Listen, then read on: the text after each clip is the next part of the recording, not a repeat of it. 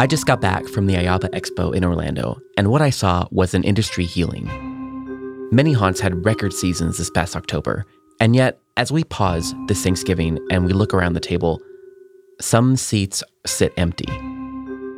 Most of us are missing loved ones this year, myself included. Last year, we dedicated our Thanksgiving special to Robbi Lepre, who had recently passed. At that time, most haunts were unable to open and the vaccines weren't even a thing yet.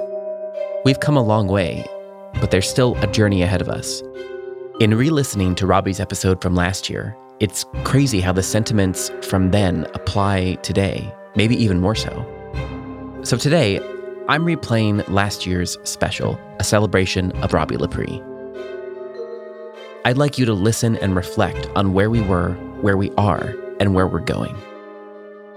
The only way out is through. Happy Thanksgiving.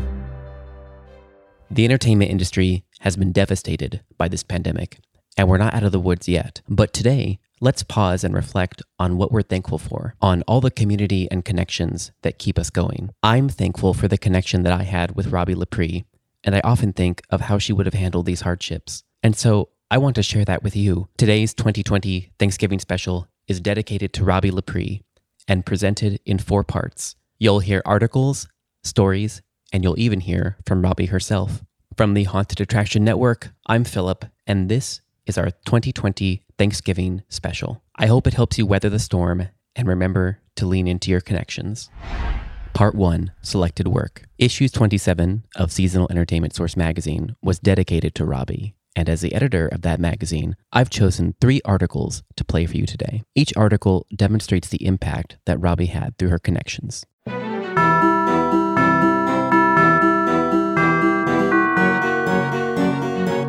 Seasonal Entertainment Source magazine, issue 27, from the editor. We are making history. We are amid a crucible, and on the other side of that crucible, the shape of our social rituals, our healthcare, our education, and work are all unknown. We will be measured both as an industry and as individuals on our ability to dare greatly. Our collective attitude, the choice we have to strive every day, will shape the future. I have to admit, I'm not known for having the best attitude, so I often lean on others for inspiration. And Robbi Lepre, her attitude was always an inspiration to me. Her strength of character, her willingness to adapt, and unwavering positivity will remain with me forever. While her passing amidst this pandemic is a massive loss for the entertainment industry, her spirit continues to guide us. I dedicate this issue to Robbi Lepre. It is a celebration of her career meant to inspire you. Robbi's legacy is the community that she affected. Every author selected for this issue was connected to Robbi, and her legacy shines through on every page. We have an extraordinary journey ahead of us still. When your attitude flags, when you come up short, or when you face loss, let Robbi help you back up. Sincerely, Philip Hernandez, Editor-in-Chief of Seasonal Entertainment Source magazine and CEO of Gantom Lighting and Controls. Remembering Robbi, Lessons Learned from a Reluctant Haunter by Scott Swenson. For over 25 years, I was lucky enough to have Robbi Lepre as part of my life. She played many roles. She was my mentor, my boss, my coworker, my friend, and always my inspiration. When Busch Gardens in Tampa, Florida, assigned me to be part of a 3-person team to create and install an autumn shoulder season event, Robbi was there as the rock that helped the team transform our crazy nightmares into reality. Thus, Howl-O-Scream was born. Robbi was the director of theatrical services when the event first opened in 2000. This made her the perfect candidate, well, the only candidate, to be the technical director of the event. As with every project she ever worked on, she dove in with both feet. The thing that most people don't know is that she wasn't into the whole haunted attraction thing. She was more interested in the beauty and spectacle of the circus or the shimmering lights of the winter holidays.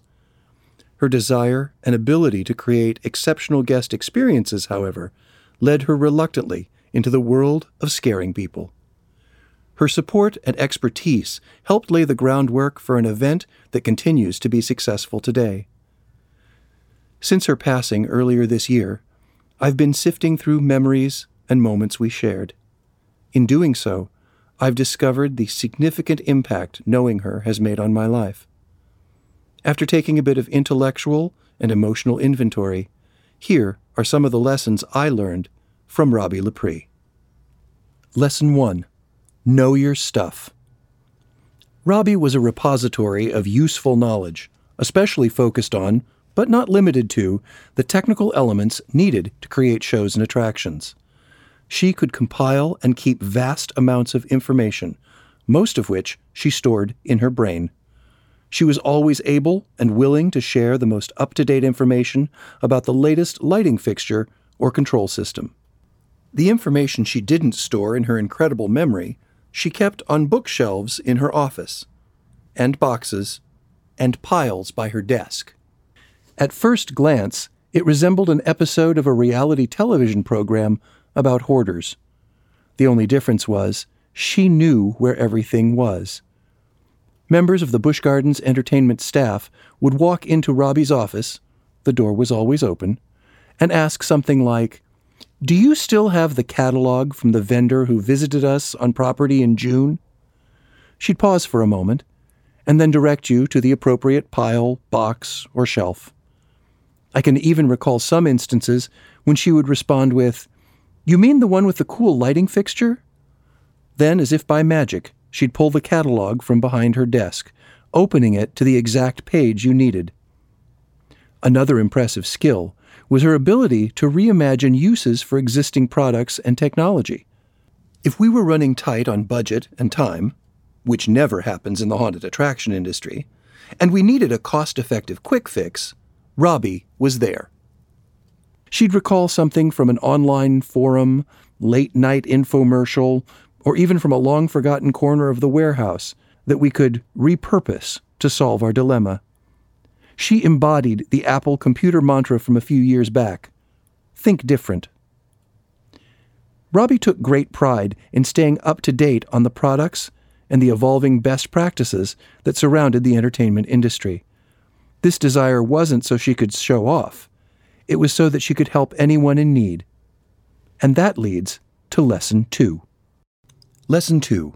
Help anyone in need. If you want to lift yourself up, lift up someone else. While I don't remember Robbi ever saying this Booker T. Washington quote, I remember her living it. This was true in both business and personal situations. Robbi championed the underdog. She supported countless elements of the attractions and entertainment industry without recognition. Many podcasters and bloggers got their first media access granted by Robbi. There are independent haunts that reaped the bounty of her knowledge, which led to greater or accelerated success. She would do anything she could to elevate the industry and those who worked in it. She genuinely believed that when the tide comes in, all ships rise. Robbi's desire to help extended into her personal life as well. Robbi was at my father's funeral several years ago. After the funeral, Robbi came to my mother's house and without hesitation laid out sandwiches and drinks for the gathering well-wishers. She'd only met my parents a few times, but this didn't matter. She was there to help when we needed it. Robbi identified a way to contribute and executed it without expectation of recognition. If you talk to anyone who knew Robbi, chances are excellent that they will have similar stories of unconditional kindness. Lesson 3. Make memories with everyone. I attended many conventions and trade shows with Robbi. I'd often get frustrated trying to make my way through the exhibit floor with her because everyone knew Robbi. It wasn't just that they knew who she was, they knew her, and she knew them, by name. After a couple of years, my frustration gave way to resignation, and eventually to admiration. She approached everyone without prejudice or preconceived intentions. By going into conversations as an open book, both parties could write a new chapter together. This made her memorable. I admit, I first thought this took too much time, especially in a trade show setting. But now I see how efficient this approach is. Instead of racing around tossing her business card at everyone, she focused on fostering genuine connections. Her infectious smile and her twinkling eyes only cemented that memory into deep storage. This meant that at the next convention, both parties were already friends, and all they needed to do was reinforce that bond. Robbi made everyone feel like they were the most important person in the room. Colleagues flood social media with examples, starting with lines like, "I only met her once, but she was so kind," or "She really listened to me when I told her." She made people feel validated. This validation applied to her work partners as well. When Robbi was my immediate boss, sometimes she needed to redirect my behavior, which means chew me out because I screwed up. Her approach, however, didn't leave me feeling beaten down, but inspired to do better. The counseling sessions focused on listening to me and offering options that might have been better choices, rather than pointing out my wrongdoing. This selfless and effective approach created a team that wanted to do the best and live up to her expectations. Lesson 4. Be a lifelong learner. Robbi loved attending seminars, workshops, and classes. Sometimes she was a presenter or panelist, and other times a student in the audience. She attended seminars on topics that she had the qualifications to teach, just so she could hear how someone else presented the information. She believed that if she could gather 1 or 2 pieces of information or fresh ways to share a concept, the seminar was worth her time. I always loved seeing Robbi in the audience when I was presenting. I knew it guaranteed me 2 things: a smiling face who was genuinely interested in the topic, and brilliant questions that would promote discussion after the class. In the last few years, Robbi's mobility and vision issues made it more and more difficult for her to travel, but she still tried to get where she needed to go. In 2018, several of us decided to put together a fundraiser to help with her mounting medical bills. Since education was so important to Robbi, we chose to make it 3 panel discussions with theme park and haunted attraction experts. The event was called Robbi Ween. One participant told us she learned more in that one afternoon than her last year of university-level hospitality training. The first panel, led by Brian Morrow of B. Morrow Productions, discussed the creation and installation of rides and attractions with some of theme park's most influential players. The second was a panel filled with the creative geniuses, past and present, behind Universal Florida's Halloween Horror Nights. This panel included Michael Roddy, Kim Grommel, and Mike Aiello, among others. I got to facilitate the third panel, which was made up of key players who put Howl-O-Scream together in Tampa over the first 15 years, including such names as Joe Mertz, Rob Anderson, Keith Kaminsky, and others. Despite all of these amazing panelists, the real moments of joy were when Robbi stood up to address the audience before each presentation. Her smile lit up the room, and her commitment to sharing and gathering knowledge shone like a beacon. Between seminars, she spent her time doing what she did so well, meeting old friends and mentoring new ones. It was a very special day. When Robbi's health declined and she wasn't able to be as active in the attractions industry, she continued to educate by forming iInsights LLC. This consulting company allowed her to use her theme park experience and her failing eyesight to improve guest experience for disabled visitors at attractions and businesses. Lesson 5. Don't settle for less. In the early days of Howl-O-Scream, seeing upper management team members working until the wee hours of the morning was common. Robbi was no exception. I remember one night, early morning, coming across her and one technician sitting at a picnic table cutting new gels for one haunt. We thought that had been done already, so we asked her what happened. She calmly said, "The color wasn't right. This one will be better." So we all sat down to join in the regelling project. This is a perfect example of a phrase coined by my former boss, Elaine College. The difference between a good show and a great show is attention to detail. Robbi always looked for ways to enhance the show, even after opening. She attended nearly every night of Howl-O-Scream for the first 18 years. Often, she and her team would make alterations between the time the park cleared at 3 a.m. and the time the park reopened to the day guests at 10 a.m. She never settled for less. This commitment to excellence assured that Howlow's Scream, or any other project that Robbi worked on, got the most out of its budget and resources.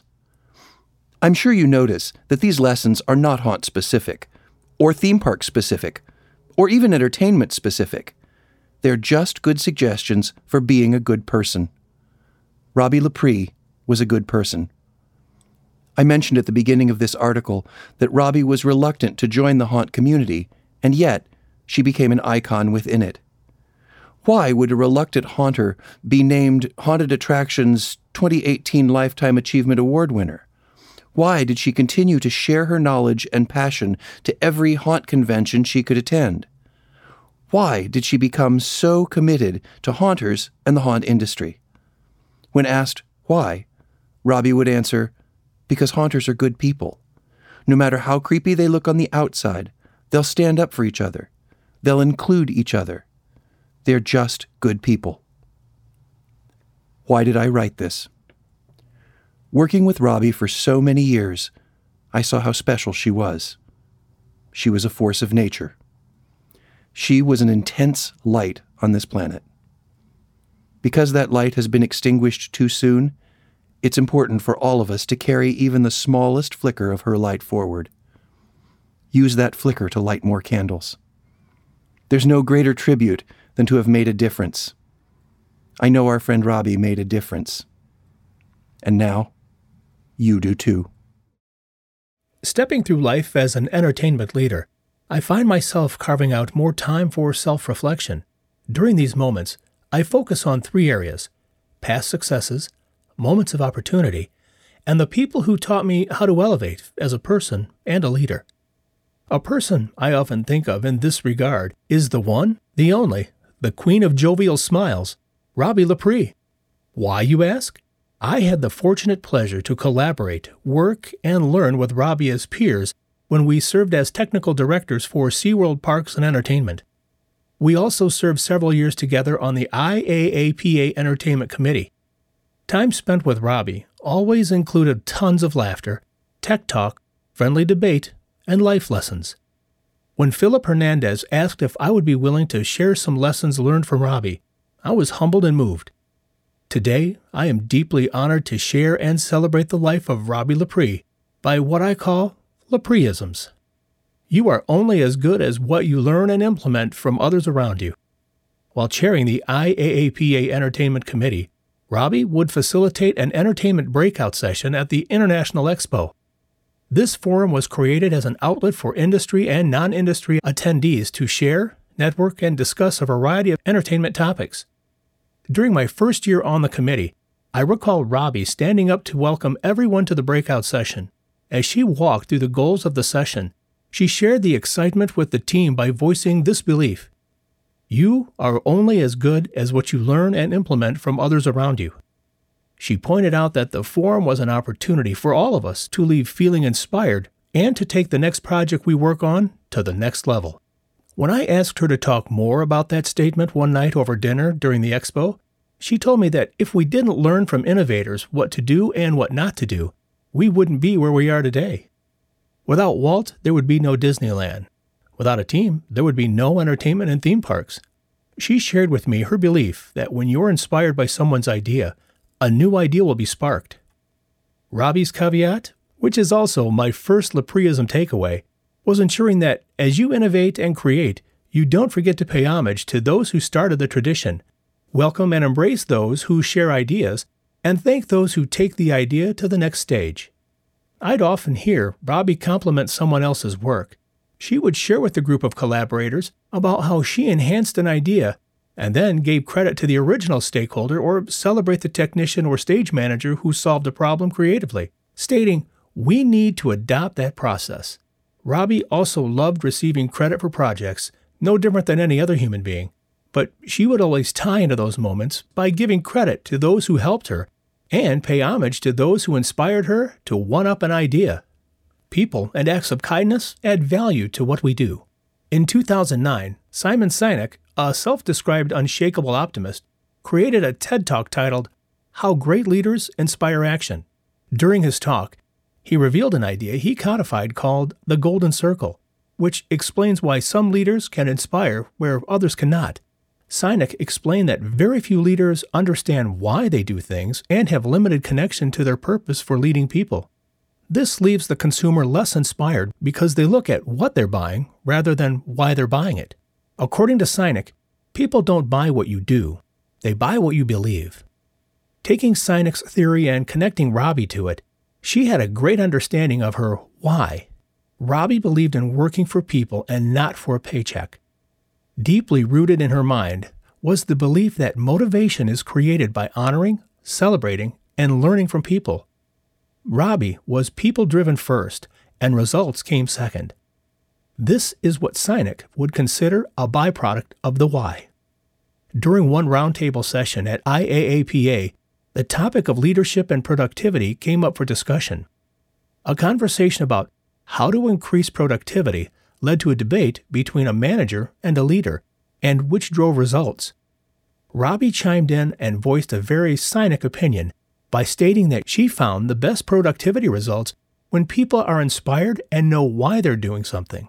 As a leader, Robbi felt it was natural to give instruction, but she would support the instruction by being in the field and getting the team engaged in quick moments of random fun photos or giving out popsicles on a hot day.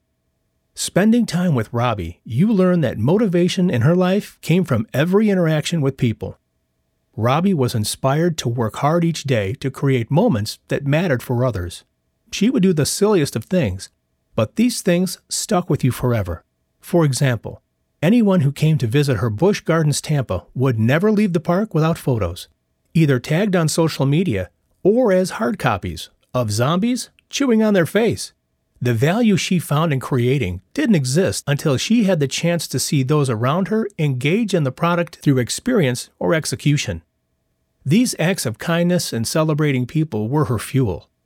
Whether she knew it or not, her actions inspired those around her. Sinek stated later in his TED Talk, "There are leaders, and there are those who lead. Leaders hold a position of power or authority, but those who lead inspire us." This brings me to my second Lepreism takeaway, which is this. When you have a better understanding of your why, your ability to inspire, change, motivate people, and gain personal fulfillment enhances tenfold. 2 radios are better than 1. If you ever had the opportunity to visit Robbi during a Hollow Scream adventure, you might have seen her strapped up like a soldier going to war. On her left shoulder pad was a radio biscuit. On her right shoulder pad was another radio biscuit. Curled cords formed an X shape across her back. Clipped to her stage manager purse were 2 Motorola radio batteries as spares. She was a 5-foot 1-inch Rambo sidekick with curly red hair, ready to take on Hollow Scream operations. While I was at Legoland Florida Resort as technical manager, Robbi invited a group of colleagues and me for a Hollow Scream night of terror. I recall one moment that evening where I busted Robbi's chops for her 2 radios. In true Robbi fashion, my joke was met with a serious response. Robbi preached to me about the value of being prepared, having contingency plans, and being engaged in everything that was going on. Robbi told me that well-designed standard operating procedures and training, and empowering those in the field, are what kept a bad situation from escalating out of control. An hour into our journey, a situation arose in a maze in which a performer required immediate medical attention. As the group walked with Robbi out of the show called Fiends, a call came over the radio. Seamlessly, Robbi whipped out her cell phone, keyed in one radio while copying the other radio, and verbalized radio codes that Tom Hanks wouldn't even be able to decode. She led us in the direction of the maze where the incident occurred.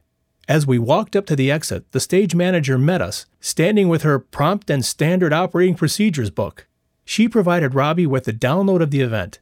A few minutes later, the maze reopened, Robbi high-fived the stage manager, and asked her to tell the team it did an excellent job of executing the safety plan. My joke about the radios became a different reality when Robbi turned to me and said, "See, 2 radios are better than 1. Jeremy, you can never be over-prepared." It was a great lesson for me and leads to my third Lepreism takeaway. When I walk into a routine meeting or creative development brainstorming session, I now challenge the team on the following. Have we done our due diligence of back-end preparations to cover all scenarios? Some examples are, what's our two-person show contingency if a performer gets injured? If our trust pick point fails, what safeguards do we have in place? I'm inspired by Robbi's preparation, which I always felt was over the top, until it wasn't. Until you understand the bull sitting across from you is just as passionate as you are, only then will listening occur and the best ideas be discovered through collaboration.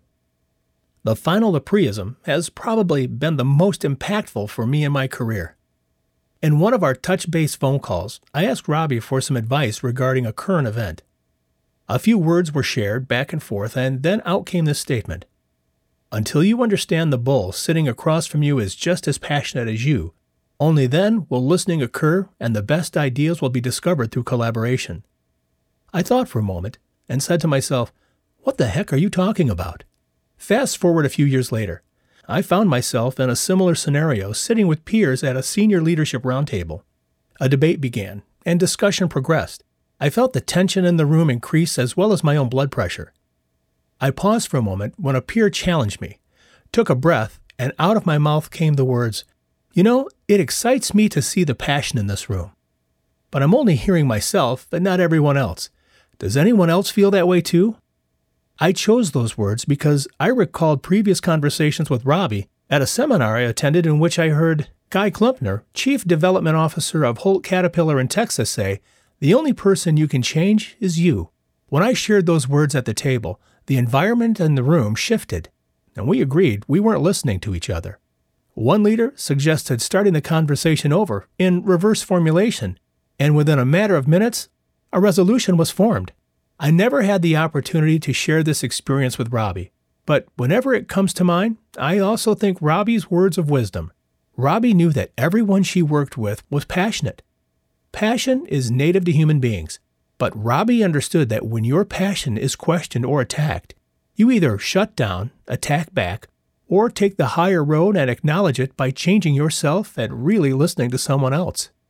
Putting aside your own pride will advance you forward to the greater good. Which brings me to my wrap-up and final Lepreism. When you value people as much as Robbi Lepre did, you need to also value that you control only you. Looking at Robbi, it's clear her inner why was all about people. Every person I've spoken with who knew Robbi commented on her wisdom, knowledge, hospitality, love of Halloween, and advocacy for all things entertainment. She welcomed people into her family and knew no strangers. Robbi hugged everybody. A handshake was a rare greeting. Robbi would be the first to tell you she didn't get all things right. And that's okay because Robbi knew people as human beings, not perfect beings. For her to have touched the lives of so many of us, she must have been doing something right.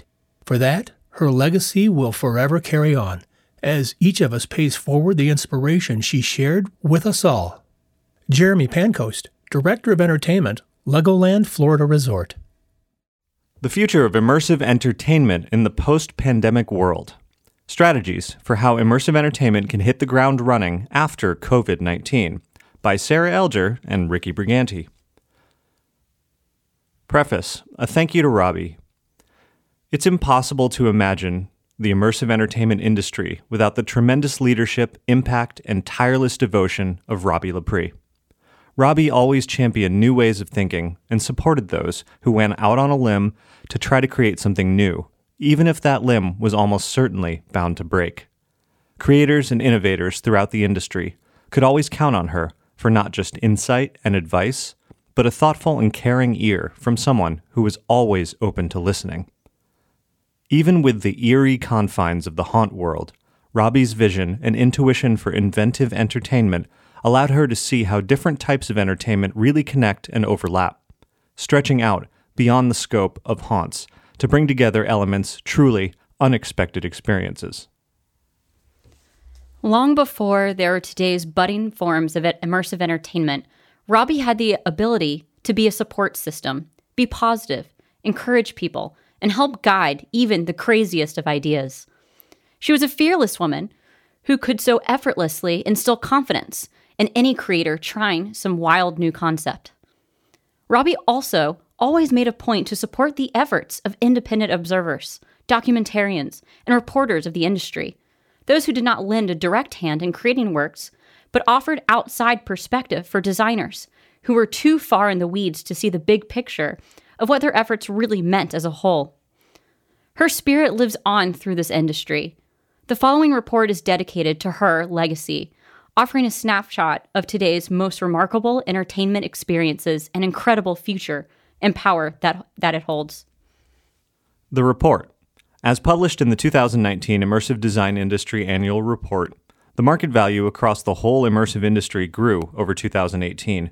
Tremendous growth fueled this in certain segments, including themed entertainment, including haunted attractions, VR, and AR. This article discusses the direction of themed attractions and other immersive forms of entertainment as we emerge from the COVID-19 pandemic. In a post-social distancing world, people will be eager to resume attending their favorite events and attractions. Many in the industry are wondering at what pace this will happen and what we can do now to prepare. The consensus among many leaders in the industry is that now, during this period of closures and social distancing, it's time for organizations and individuals in themed entertainment to pivot and create. Take advantage of the upward trend of the immersive themed entertainment industry. Each industry has a life cycle, and newcomers to the immersive entertainment industry are very much in the introductory phase. Newer parts of this industry are still figuring out products, innovating, and rightfully failing along the way. While theme parks, haunted attractions, and escape rooms are more established, newer entertainment categories like immersive theater, VR, LBE, and AR are not focused on competition or even necessarily making money right now. It's time for development and creating innovative products so that when solid models emerge, we're ready to take that and move forward. The coronavirus will affect this process, but overall, the trend is upward for innovation in this industry. For example, in the Immersive Design Industry Annual Report, found, at least, that the industry created 775 new immersive projects in 2019. Many companies have moved physical experiences to digital, which is likely to continue in the post-pandemic world. Immersive experiences have been created by telephone, via email, text messages, custom apps, web-based, 360 video, social media, webcam, and streaming video. There are many ways of creating an experience, and we've just begun. What would it be like to take a step into a haunted house that lived online or on your phone? This is the kind of question we need to be asking to scale up intimate experiences for worldwide audiences. The themed entertainment industry must address 4 key factors to move forward. We must address several items to improve the immersive entertainment industry, define and implement success metrics, create alternative business models, evaluate pricing, and develop standardized nomenclature. Success metrics. Success metrics vary by company, but include creative achievement, financial gain, social impact, and customer satisfaction. Right now, everyone in the industry defines success in their own way. The annual report found that there was almost equal weight put on each of these different success metrics, but not every area of the industry emphasized the same ones. Many in the industry, in particular immersive theater, lean more toward creative achievement as their highest metric of success. We view defining what the product is and understanding what customers want as the means to create a more sustainable model. Alternative business models. Among the trends noted in the annual report were the emergence of alternative business models for the Halloween season. Many haunted attractions have been incorporating other sectors of the industry like immersive theater, alternate reality games, live-action role-playing, themed bars, experiential marketing, or interactive art museums to create both real-life and online content. There are many areas of the immersive entertainment industry that haunt creators can look at for ideas and inspiration. This is the perfect time to focus on how you can innovate and grow. Pricing. How much is an experience worth? It often takes years of trial and error for an organization to figure out how much an experience is worth and how much people will pay for a ticket. Every industry has its own price points, which change over the years. Looking at trends in new type of immersive experiences, there's a spike at about $50, which is the average price paid for experiences. Now, this is a lot higher than most haunted attractions charge, but as we see experiences cater to smaller audiences, the value of those experiences increases, as does what people will pay. It's possible to achieve the same revenue from smaller audiences with immersive entertainment offerings tailored toward more personal attention. People's expectations jump when you hit those price points. For anything above $50, consumer expectations increase exponentially. Beyond the $50 mark, there must be an extra level of polish for every $10 added. We're being tasked right now with creating experiences for smaller audiences that are more elaborate and polished, and for which we can charge more as long as we deliver quality. The need for standardized nomenclature. As novel forms of immersive entertainment continue to emerge, there is a need for systems that provides customers with an understanding of what they're buying a ticket to. It's important to define what the term immersive means for a particular attraction or event. In our definition, an immersive experience is one that enhances or otherwise changes how the real world is perceived or interacted with, to allow audiences to have the perception of being present in a world that somehow differs from the everyday. It's being surrounded by a fictional reality different from our own. They may achieve this through technology or theatrics. However, these days, the term is frequently used in marketing for everything from a solo independent artist to a giant theme park, and it's often hard to tell the difference from marketing alone. When we all use the same terminology and the same marketing language, it confuses customers. They may expect an experience to be huge, special effects-filled, Marvel-level movie when it's something much simpler. It's not enough to slap the word immersive on a haunted house and then charge $75. The word alone conveys nothing in particular, and it's been overused and misused. The industry needs to develop specific nomenclature so our audiences know what to expect. The annual report offers the beginning of a standardized system by which we can name new experiences for better customer understanding. But it will be an ongoing process for creators worldwide to adopt any singular naming convention. Categorize your attraction. The immersive entertainment industry would also benefit from implementing 4 categories by which to define events: level of interaction, age appropriateness, type and definition of work, and size of team and nature of funding. Level of interaction. As immersive experiences become more intimate, people want and need to know the level of interaction that any event or attraction. For example, in a haunt, some people are not okay at all with being approached and touched, and the level of blood and gore is a factor. You don't want guests to be traumatized on one hand because of the display of blood and violence, or disappointed on the other because your haunted house wasn't gruesome enough for their liking. It's almost impossible to go overboard on making your guests aware of the level of interaction they can expect. This should be in every aspect of your marketing, on your website, on the ticket booth, everywhere. Don't worry about spoilers. It's important for guests to know what they're stepping into. Age appropriateness. As with video games, designing the age appropriateness of your event or attraction is important. For example, a label of E could mean it's easy and appropriate for everyone. You could have a rating of T for teen and M for mature. Much of the content out there should be for people over 21 or at least 18, such as experiences that offer alcohol. We need to make the age appropriateness known up front for the benefit of both parents and people who are looking for more mature content. The annual report suggests an immersive age rating system the industry could adopt that as the beginning of that conversation. Type and definition of the work. Coming up with terminology to categorize the type and definition of the work refers to ways of explaining what we're doing. Guidelines are used as another way for audiences to understand the nature of the event or attraction. Being verbose in plain language is helpful to all audiences. Attract customers' attention with your marketing messages, but ensure that your sales funnel includes accurate descriptions of what your experience is, if it's new and innovative. The last thing creators want is to confuse or disappoint customers with improperly set expectations. If you don't tell them what you've created, you never know what they might hope it is like before they even get there. Size of the team and nature of funding. Lastly, it's important to make known the size of the team and the nature of funding.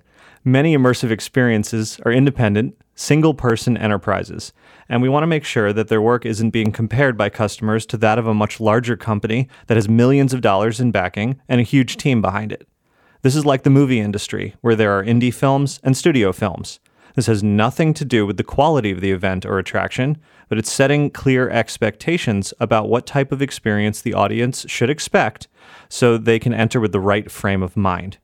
It's okay to tell audiences that a small team has created an experience, and it's encouraged to list the staff credits on your website.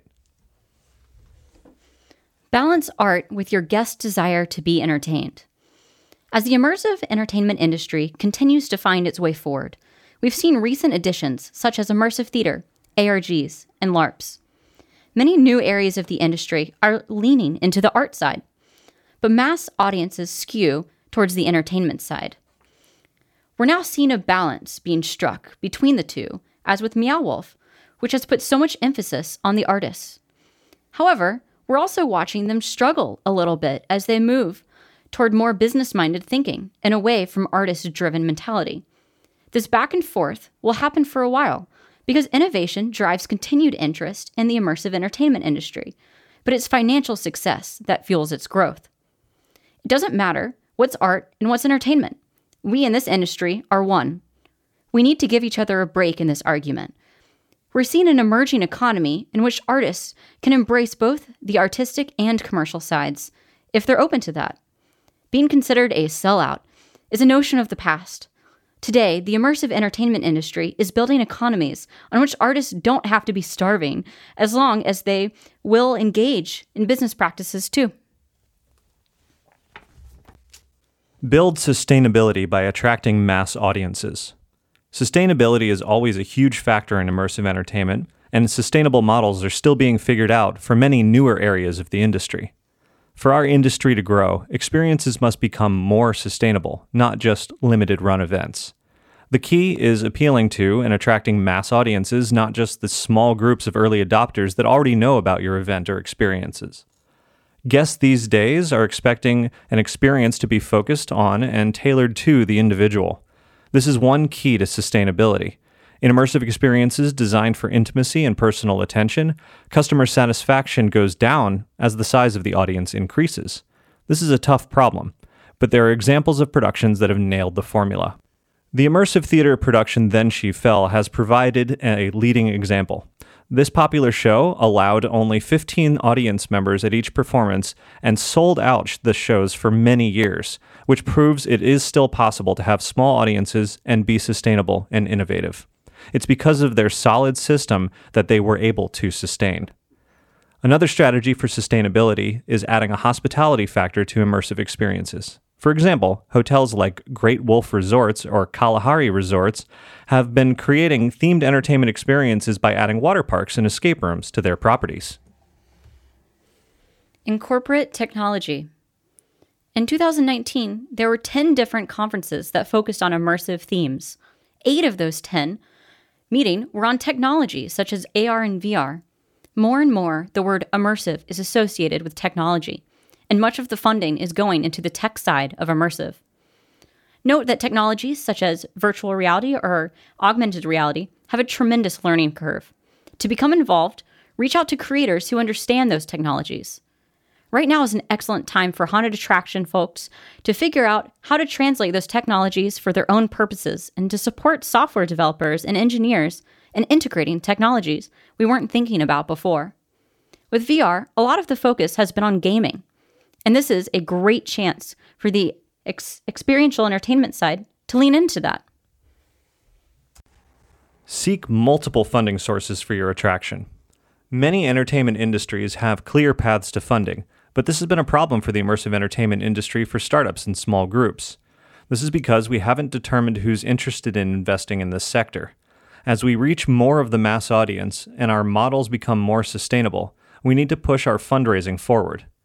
If we look at the film industry, for example, there's an entire array of strategies for funding movies. Producers patchwork different fundraising efforts such as equity and debt financing, government grants, hedge funds, ultra-high-worth investors, tax credit buyers, or private equity firms.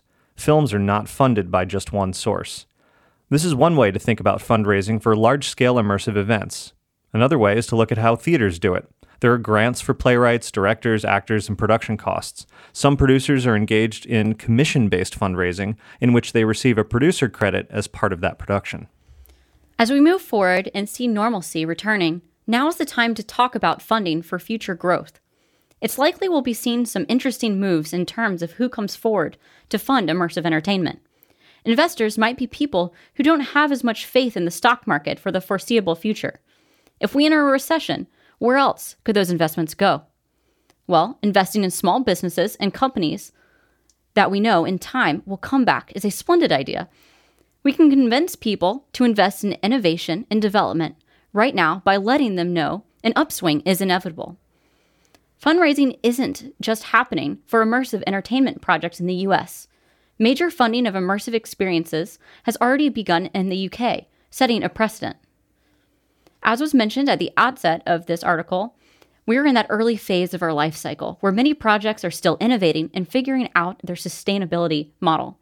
To attract the interest of potential investors or receive grants or even generate grants for immersive projects, investors and sponsors need to see sustainability. They need to see that these projects can be viable. It's up to us as a creator group to implement these models and show what we can achieve. We are Sarah Elger and Ricky Briganti of Pseudonym Productions. You can find out more about the work we've been doing in the immersive entertainment industry on our website, questionreality.com. And you can read the most recent immersive entertainment industry annual report by visiting everythingimmersive.com. Part 2, All Aboard. The year is 2018, and you're aboard the historic Queen Mary. Looking around the Art Deco-style meeting room, you see a trio of golden onyx fireplaces and vast original artwork maroon drapes covering the walls. Ahead of you, you notice a stage, and on that stage is Robbi Lepre. Take a seat and listen to The Power of Connection by Robbi Lepre at the 2018 Seasonal Attraction Leadership Symposium.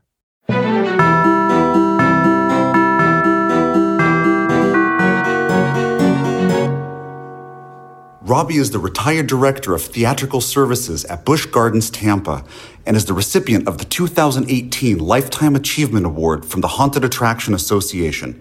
She has more than 40 years' experience in theme park leadership experience at Busch Gardens, Tampa, as entertainment department director, project manager, technical director, and producer for award-winning live shows and events. Busch Gardens Tampa's Hallow Scream event named by Haunt World magazine and Haunted Attractions magazine as one of the best haunted theme park attractions in the country. Please welcome to the stage Robbi Lepre.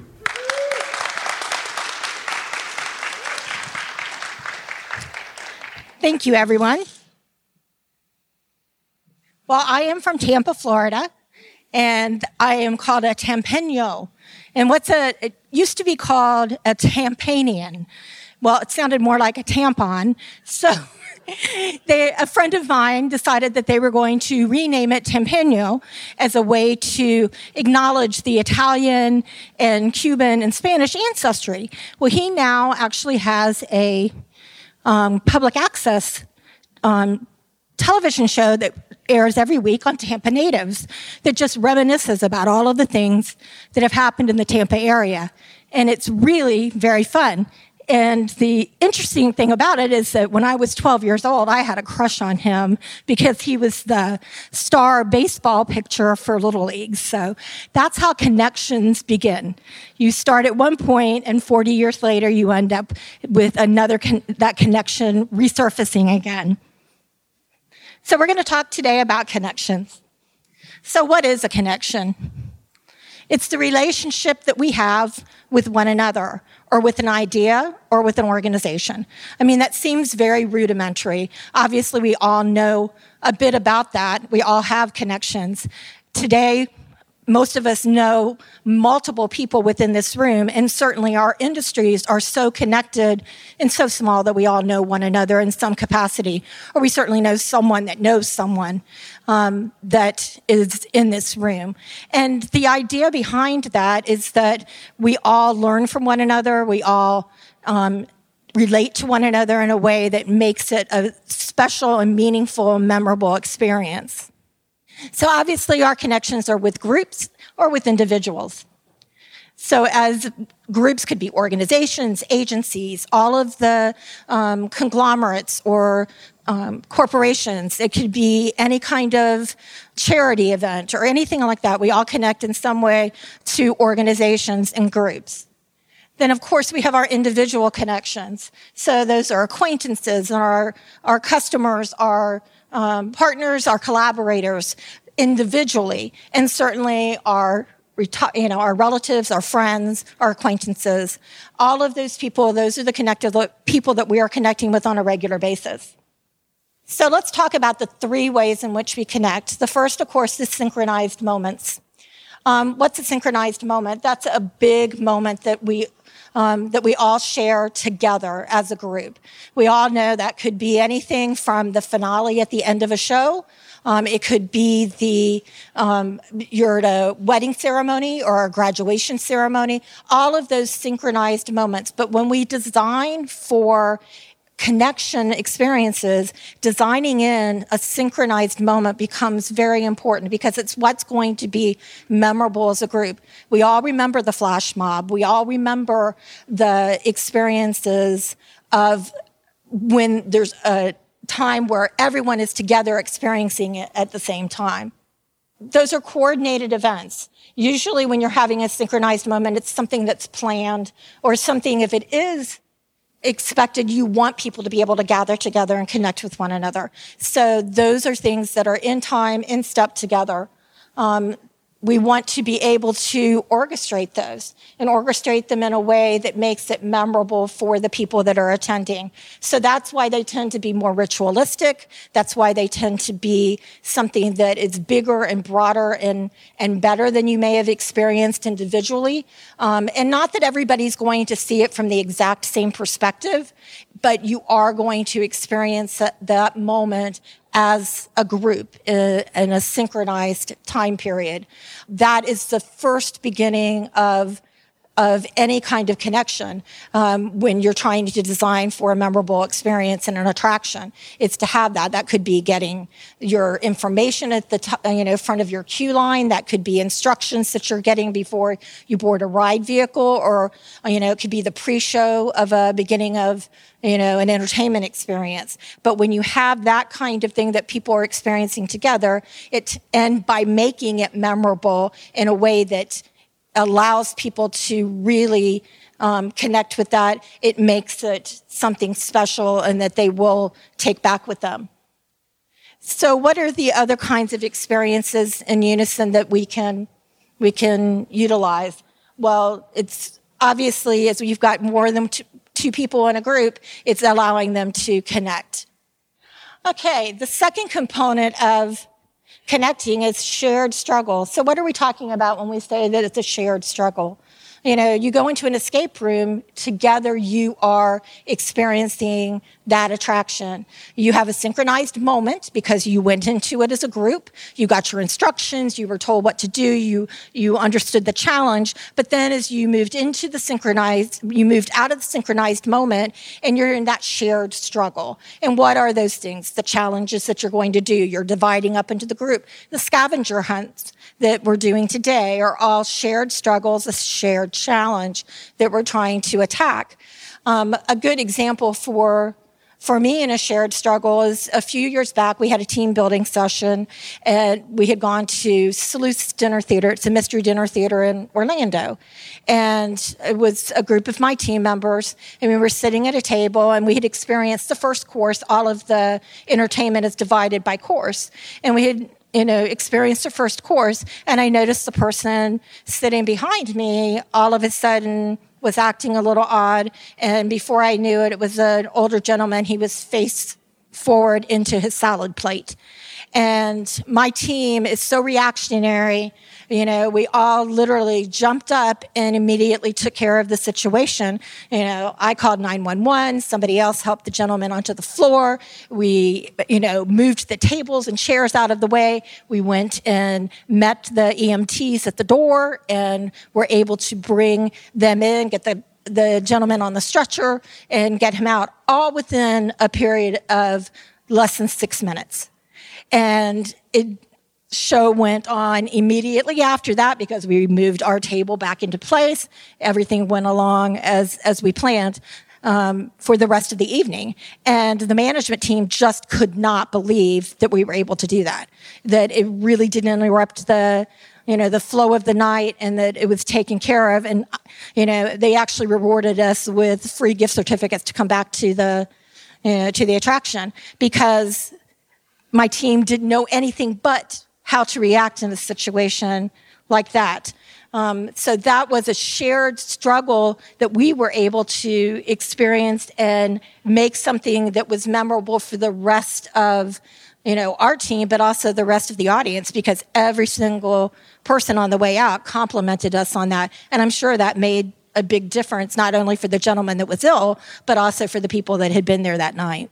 So teams and individuals band together in their shared struggles.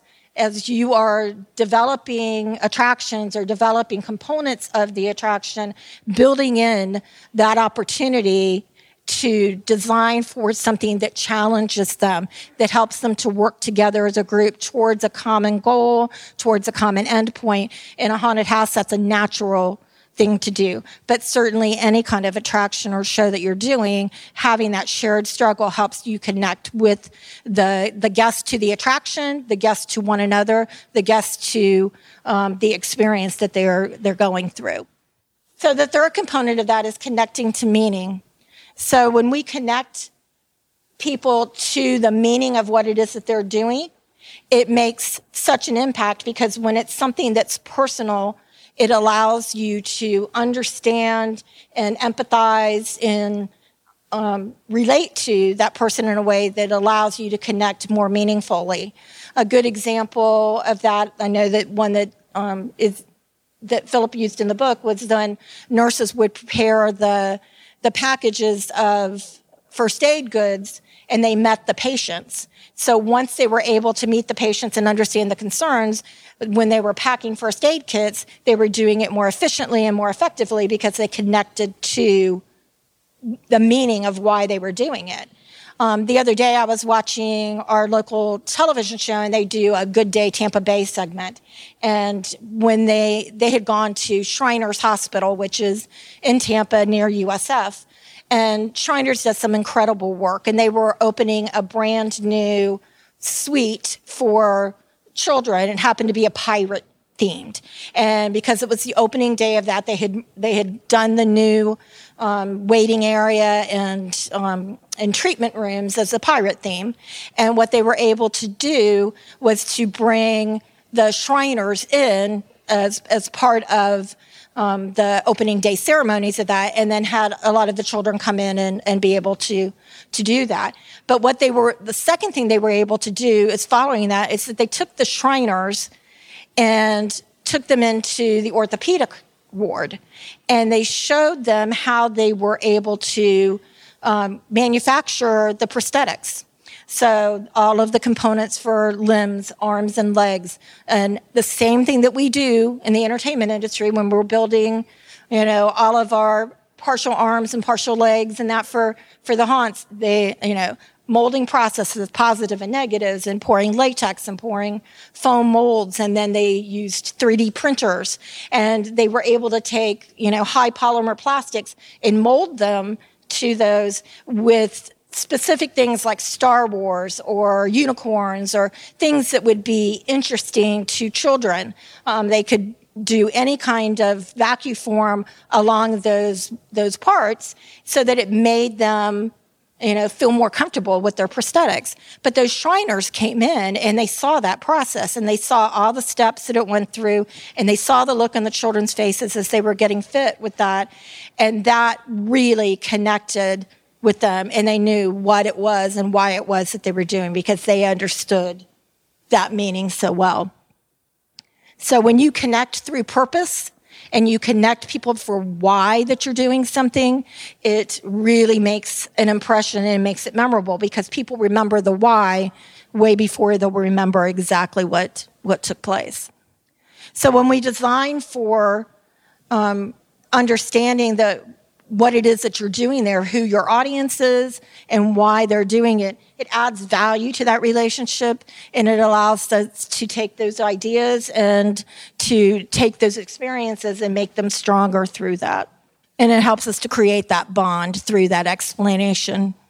So what are some of the responsive interactions that we have? When we have interactions in our connections, we're able to take the two-way street. It's receptive. It's moving back and forth.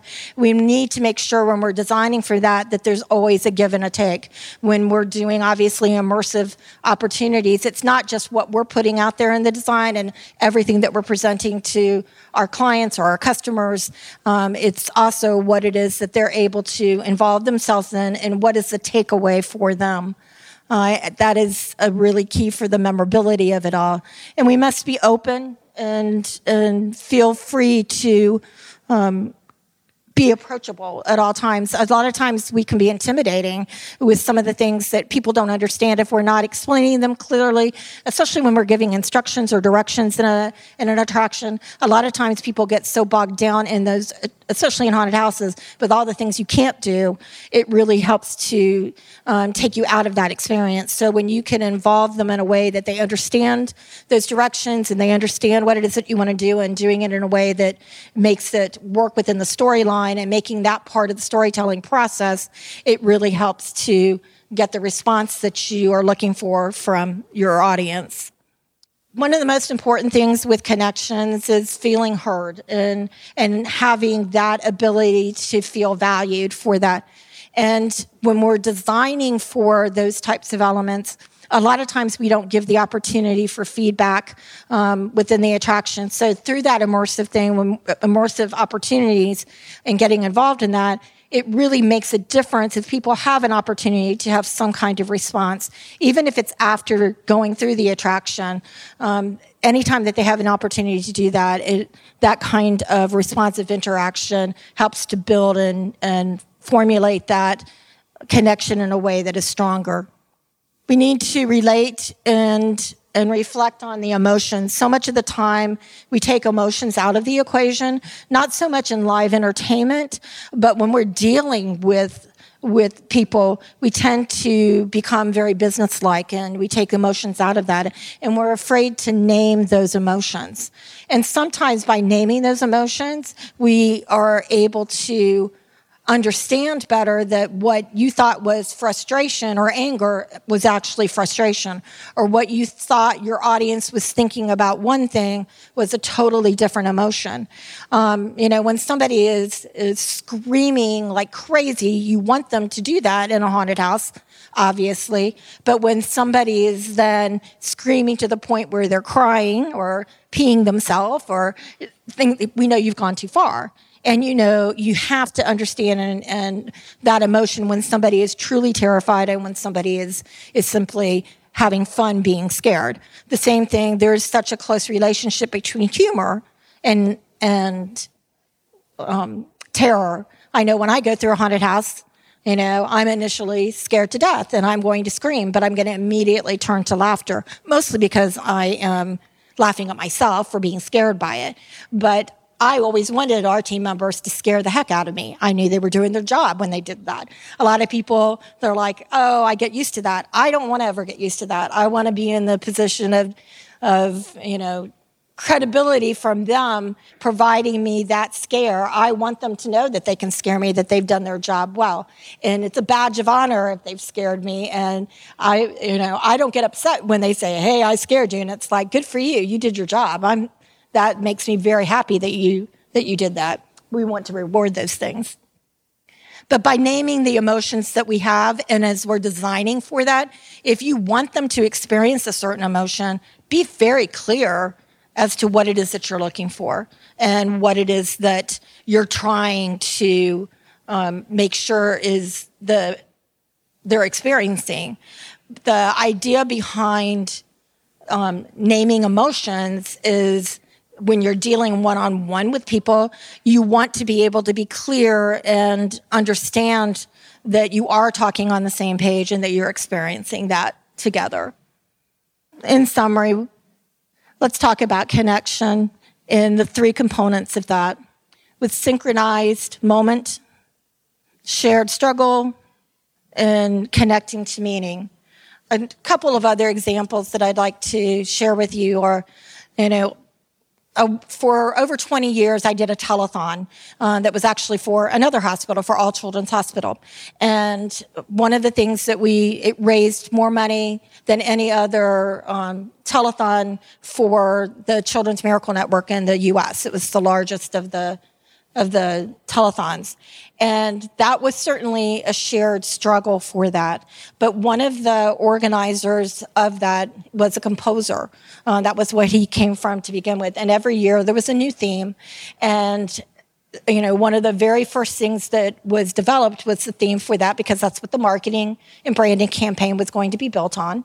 And a lot of the graphics and all of the things that everybody was going to come together on. So the very first meeting was Joel sharing that piece of music and that jingle for that year's telethon.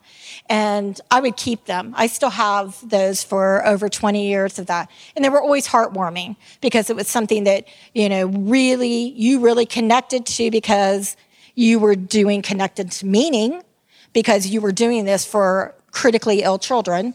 You were raising money for this hospital to provide services of every variety. And as a mother, you connected because that could possibly be your child one day, or children of your friends or your family. So you wanted to make sure that what you were working on was going to raise as much money as possible. But it was a shared struggle, because it's very difficult to put a telethon on.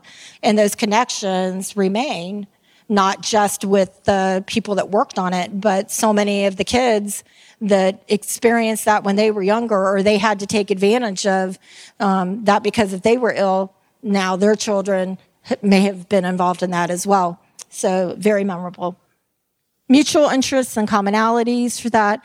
There's a quote here from Bren Brown on connection, and I think that it really makes a big impact, because it's talking about how valued you are when you feel heard, and that you feel listened to, and that your validation for that, and that there's a vulnerability that you're sharing with one another. It helps to build those connections.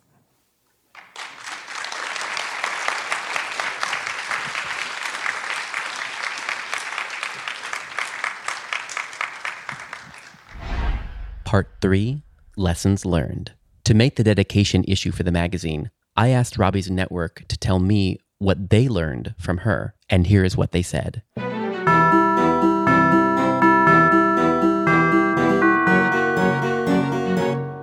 Robbi was one of the best mentors, friends, and people in the world at large, and especially in the haunt community.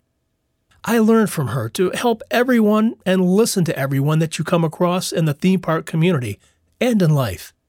I've never known a person other than Robbi who had the extensive network of talented professionals that she had. She had either helped them at one point in their career or had worked with them on countless projects. She saw the value of every hello and opportunity to meld creative minds together to make amazing projects come to life. Robbi never had one bit of ego and always led by example. I saw her countless times take little or no credit for the work she had done and pass the credit on to her teams and coworkers. I only hope I can continue her legacy by operating as she did, by helping and working with all that seek it from me in the entertainment industry. Alex Crow. I was late to the party. Robbi Lepre and I met on the Queen Mary in Long Beach, California at the 2018 Seasonal Entertainment Leadership Symposium. While I was an unfamiliar name to her, I had certainly known about Robbi. I had heard more than just about her latest highlights within the industry. I truly knew Robbi through the people she encouraged, educated, inspired, and deeply impacted. I didn't realize my own creative life had already been touched by her presence. The many people that she had mentored through the years have become my collaborators in the present. Those who gave me guidance and inspiration were simply passing her magic forward. I was excited and a little intimidated to finally meet the infamous Robbi Lepre on the Queen Mary. Yet she approached me in her humble, yet generously unassuming manner. I found myself fully disarmed, talking comfortably and fluently, and greatly enjoyed our conversations. In our very brief friendship, I got to know that kind, creative, seasoned wisdom with spirited exchanges, of course, that we all know to be Robbi's trademark. While I regret having been so late to the party, I come away feeling very blessed to have made it at all. Hi, this is David Ruzicka, and my memory comes from a balmy October evening in 2010 when Robbi and Scott Swenson were our gracious hosts at Hallow Scream. That is, me and my haunt parents, Jeannie and Leonard Pickle. I will never forget that in addition to running an amazing event, Robbi was with us for the night, guide, mentor, friend. It was astounding that she could keep an eye on the event while also taking care of us. Even though I didn't know her incredibly well at the time, Robbi was the kind of person that remembered everybody and truly, truly cared about everybody. She and Scott have made a deep impact on me, both creatively and professionally. Sometimes it's the people who'd never expect anybody to look up to them that you look up to most of all. So thank you, Robbi. You will be profoundly missed. I had the fortune of meeting Robbi in early February 2018, just a few days after the famous Robbi-ween event. I just learned of her extensive knowledge of theme parks and had seen much information about her online in a couple of Halloween Facebook groups. So I figured she might be able to steer me in the right direction if I told her of my Southeast Halloween Enthusiast Convention, or CHEC, for July 2018. When we spoke, I asked if she might know of some presenters who might be interested in participating in a theme park haunt discussion panel. She immediately gave me names of talented speakers with whom she was familiar. She offered to contact them and even to moderate the panel discussion herself. Robbi was certainly true to her words and obtained several talented speakers who shared our love of all things Halloween. Soon after we talked, she realized that I was an eye doctor and she had been having issues with her vision. Robbi stated that she was frustrated with trying to explain what it was she was seeing in her blurred vision. She then wanted to develop a smartphone app that would let a patient select images of what he or she saw and then be able to share that with their eye doctor. What a great concept. I told her that I would be happy to help her and direct her as she came up with ideas to enable this image-based, interactive, patient-based software. It had good merits, and I thought it was worthy of development. Sadly, her health issues seemed to interfere with her plans. We only talked a couple of times as her idea was overshadowed by her progressive, significant health issues. I will never forget Robbi's pleasant demeanor, tremendous kindness, and her can-do attitude. She will be missed by a multitude of Halloween fans. Dr. William Ramsey, producer, Southeast Halloween Enthusiast Convention, Fruitland Park, Florida. This is Martin Palicki with In Park Magazine. I had not seen Robbi Lepre for many years when I ran into her at the 2018 IAAPA Expo in Orlando while I was taking photos for the Themed Entertainment Association. Even though we had not really been good about keeping in touch, Robbi remembered me right away with a warm smile and hug. We had first met back in 2012 when she was entertainment director at Busch Gardens in Tampa. I was working on a story about the projection mapping used in the park's new ice skating show. Being an ice skater, a Zamboni driver, and a big theme park fan, I had a barrage of technical questions for her. She suffered gladly through all of them. Robbi's contributions to the industry are many, and in addition to them, I will remember her kindness, her smile, and her helpfulness. Hi, this is Samantha Grimaldi from the HauntCon team, and we just want to say thank you so much to Robbi for being a part of the HauntCon family and all of the lessons that she shared with our haunt family over the years. It is rare to meet a person that always puts others first, always wants to know what you are doing, and willing to help you in any way. Such a person was Robbi Parsons Lepre. Even when her health was failing her, she was trying to start a nonprofit to help people with the same issues, to help them through what she was experiencing. She was a fighter, and even as her sight started failing, her mobility became limited. She was always positive and looking forward to the next day. It makes me strive to be more like her every day. Leonard Pickle. Hi, this is Todd Hoagland from Ripley's Entertainment headquarters in Orlando, Florida. I had the great fortune to know Robbi for many years and became directly involved in IAAPA because she asked me to join the entertainment committee while I was still working in Hong Kong. She had a great impact on all of us in the theme park and Halloween industry.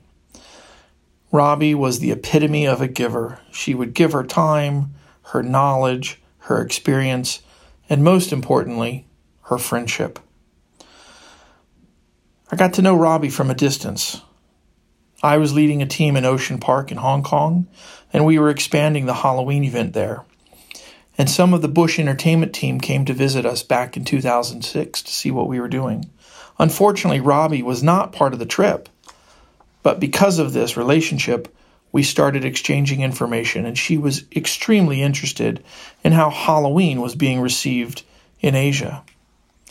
Robbi was one of those instant industry friends. When I had the opportunity to bring some of my local Hong Kong team to the U.S. to experience the big theme parks and the big Halloween events, Robbi was first to give us assistance. She made sure we got to enjoy as much of her park and as much of her Halloween event as possible. That's just who she was. She always wanted to help and offer whatever she could. While we're working with Robbi on the IAPA Entertainment Committee, I saw this giving play out time and time again. She was passionate about the themed entertainment industry and live shows especially. A key mantra you would hear from Robbi: while we may work for different companies, all of us are in this industry, and it behooves us to support and learn from one another. I think that's especially true as we all go through this challenging time in 2020. We'll miss you, Robbi. Thank you. This is Ray Kime. It's difficult to separate Robbi's influence on me and my career by speaking strictly of her professionalism without also speaking of her kindness and her concern. In my first several years working in the Central Florida entertainment industry, Robbi's name would pop up in conversations. Generally, I would hear, "Do you know Robbi?" Everyone knows Robbi. Everyone loves Robbi. When I finally met Robbi, I think it was at an IAPA mixer, I was stunned to learn that she already knew who I was, and she knew I was between contracts. And I left that mixer with a new contract as a show set designer and also had a new dear friend. Robbi's style was direct and honest. Everyone says she was a force of nature. She didn't mince words, but she was also never dismissive or insensitive. She had a wealth of experience, and every time I met with Robbi, I learned something new. It became a fantastic badge of honor to become one of those who could say, "Do you know Robbi?" Everyone knows Robbi, and everyone loves her. And I'll forever be grateful to Robbi and her friendship and the boost she gave me in my career. Part 4, Robbi Ween. For the final part of this Thanksgiving tribute, let's go to Robbi Ween at the Winter Garden Theater. Robbi Ween was a fundraiser to help cover Robbi's medical expenses, and here are some of the best stories that I heard that day.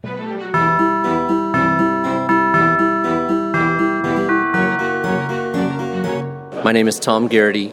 I'm the Director of Innovation and Technology for Universal Creative. I've known Robbi for 35 years, and we met before I came to Florida.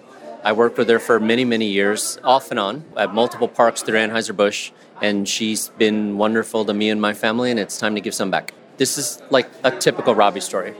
So I've been in Florida, I move up to Pennsylvania, I want to come back and find a job in Florida, really don't have a whole heck of a lot of money, young couple, infant, 2 Pomeranians, and I say, "Robbi, I'm thinking about coming out." She's like, "Stay at my house."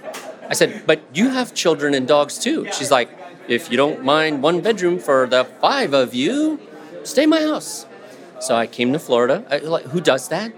So I came to Florida with my young wife and my son and our 2 dogs, and we stayed at her house, and I found a job at Universal, and she's helped out people's career like that over and over and over. Tell me how you were feeling when you went through that.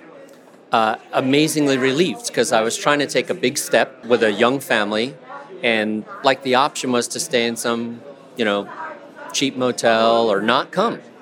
And I said, "Look, I'm already driving, I'm paying for the gas, I'm paying for the food.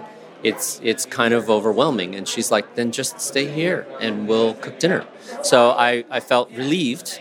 I felt cared for and loved by somebody in which I think is a great industry for us, but not everybody's like that. So it was very heartwarming to have somebody care enough. And it wasn't even to come back to Busch. It was just to do interviews with Disney and Universal and SeaWorld and Busch. And she was just opened her doors. So it was wonderful. So we're just here to support her in any way we can. And we have a great crowd of people that are going to do their behind-the-scenes stories on the panels. We have amazing things that people have either custom-made, pull out of their closets, or volunteered their time. And we're hoping to make as much money as we possibly can for her. Mike Wallace, Creative Director for Falcon's Creative Group. Anybody who's not Imagineering and Universal, we do their design, basically. I'm just here for Robbi and excited to see what we talk about. Robbi and I met because of these events, because of our designer forums. I had never done any work for Busch Gardens, had never heard of Robbi prior to that. I was a very young, kind of first and second year designer when we started these events. And Robbi was the one who actually kind of approached me and wanted to get to know what I was doing in the industry and approached me more from a fan's point of view than from anything else. And knowing that somebody at her level, with her level of experience, was interested in what the new young kid was going to go do was incredible to me. So it wasn't until after that that Kim Grommel walked up to me and said, "Hey, what did you and Robbi talked about?" I was like, "Oh, we were just talking about the industry in general and what I was doing for Universal Art and Design and whatnot." And she's like, "Oh, well, have you ever worked with Robbi before?" I'm like, "What do you mean work with Robbi?" It's like, "Oh, Robbi does like all of entertainment for Busch Gardens." I'm like, and I got to go hunt her down afterwards. I'm like, "Here's my resume. Here's my portfolio. Can we work together in the future?" That was day one, I think, of me meeting Robbi. To me, knowing that somebody who had that level of experience and that level of exposure to the industry was still as excited about doing what we do gave me hope for the future of my career. Knowing that I wasn't going to be burnt out in 3 to 4 years. I wasn't going to be looking for the next thing. It was going to be, here's something that I can do that, yeah, it's the same job, it's the same position, but year after year, project after project, it's going to be different enough to keep me interested. Boredom is something to avoid, so busy rather than bored was the mentality, I think, that came out of that. It's like, all right, whatever we can do, whatever the next cool thing is. She still had that fire after 15, 20 years in the industry, which a year or two into mine, I'm like, all right, yeah, I could be there when I'm where she is. Hi, I'm Cindy White. I'm an attractions designer and illustrator, and I've worked in the industry for about 35 years. What's on your mind right now?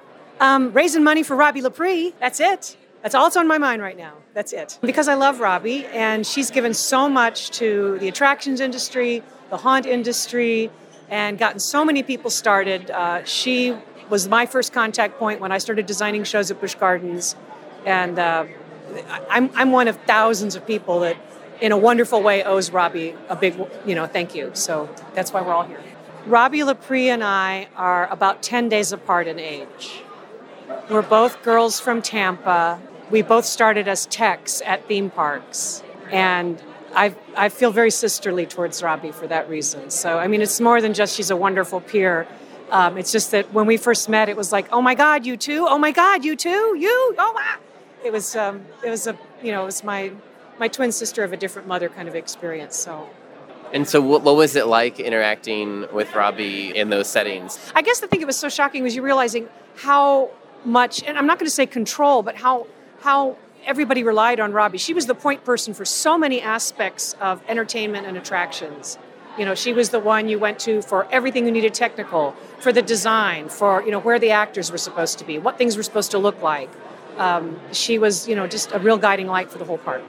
I've learned how much work Kim Grommel goes through every year when he puts on the Entertainment Designers Forum. I just interviewed him. Well, yeah, you did, because when I was reading Robbi's posts about, what she was going through, and I sent an email to Kim and said, Kim, I'm just so, frustrated and angry and want to help, but I don't know what to do, and you've done this a million times. And he said, oh, this is easy, let's do it.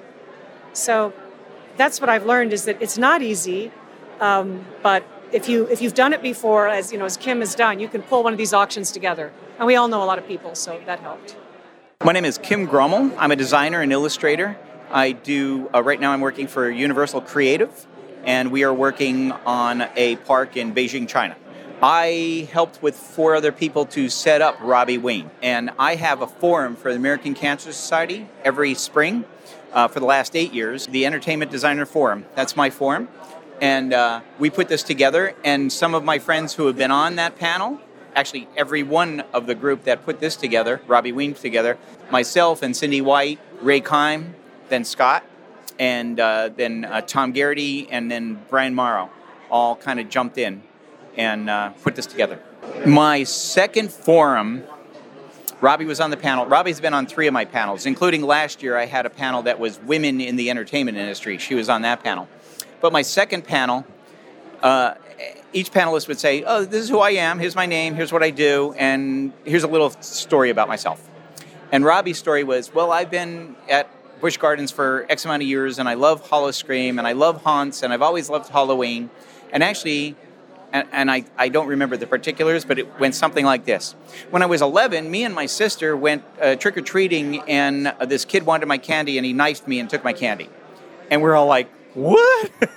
And then Ray Kime was next, and Ray was like, how do I follow that? How do I follow, I got knifed for my Halloween candy, you know?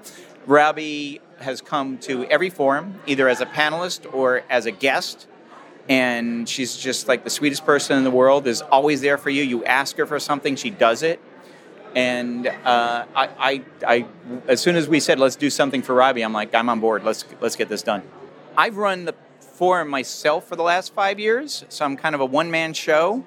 And when you run something with a bunch of people, it's different. But everybody kind of jumped in. Most people jumped right in and helped out. And some people were really completely out of the board, out of those 5 people, 6 people I told you about. Scott drove out here from Tampa. Every time we had a meeting, practically everyone came out here to this theater to do our first walkthrough to say, yeah, this will work. This is good. So I learned sometimes it's easy to do it yourself, but sometimes when you got some friends, you know, lean on me kind of thing, you know, so that worked. And I've learned that, look at the amount of people here. There's, 150 people here? The love for Robbi. You know, we put out that, you know, hey, Robbi needs help, and man, there are people. I'm looking right now at Eileen and Mary. They flew in from Chicago to help out. They donated $500 for one of the auction items.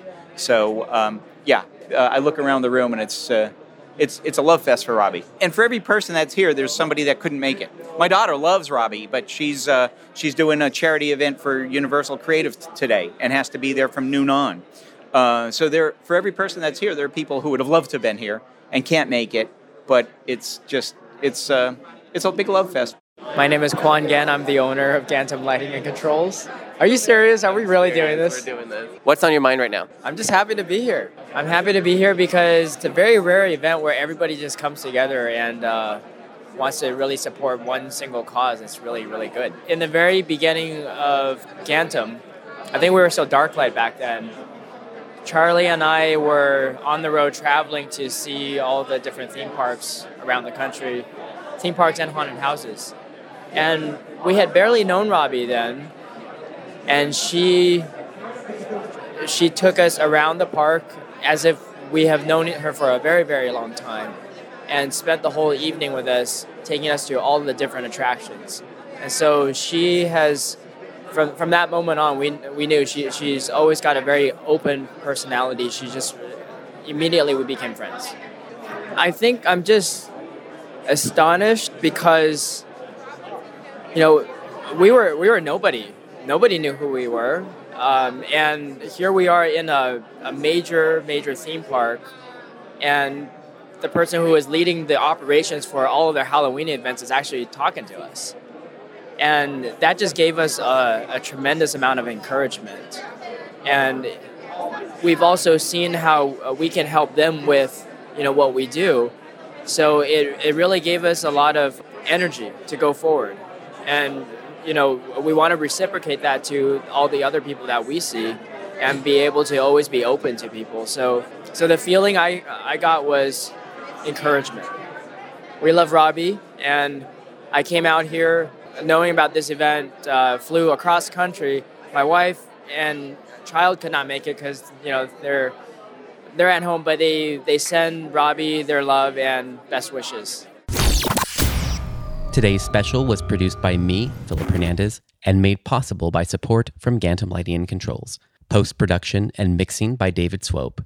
Intro music by Chris Thomas. In Part 1, Remembering Robbi, Lessons Learned from a Reluctant Haunter, was written and performed by Scott Swenson. Lepre-isms was written by Jeremy Pancoast and performed by Donald Kinsley. The Future of Immersive Entertainment in the Post-Pandemic World was written and performed by Ricky Brigante and Sarah Elger. Part 2. The audio for this part was taken from our 2018 event, the Seasonal Attraction Leadership Symposium. Contributors for Part 3 are Alex Crow, Chris Thomas, David Ruzecka, Dr. William Ramsey, Martin Pilicki, Todd Hoagland, Samantha Grimaldi, Ray Kleim, Leonard Pickle, and Donald Kinsley. In Part 4, we heard from Cindy White, Kim Grommel, Mike Wallace, Tom Garrity, and Quan Gan.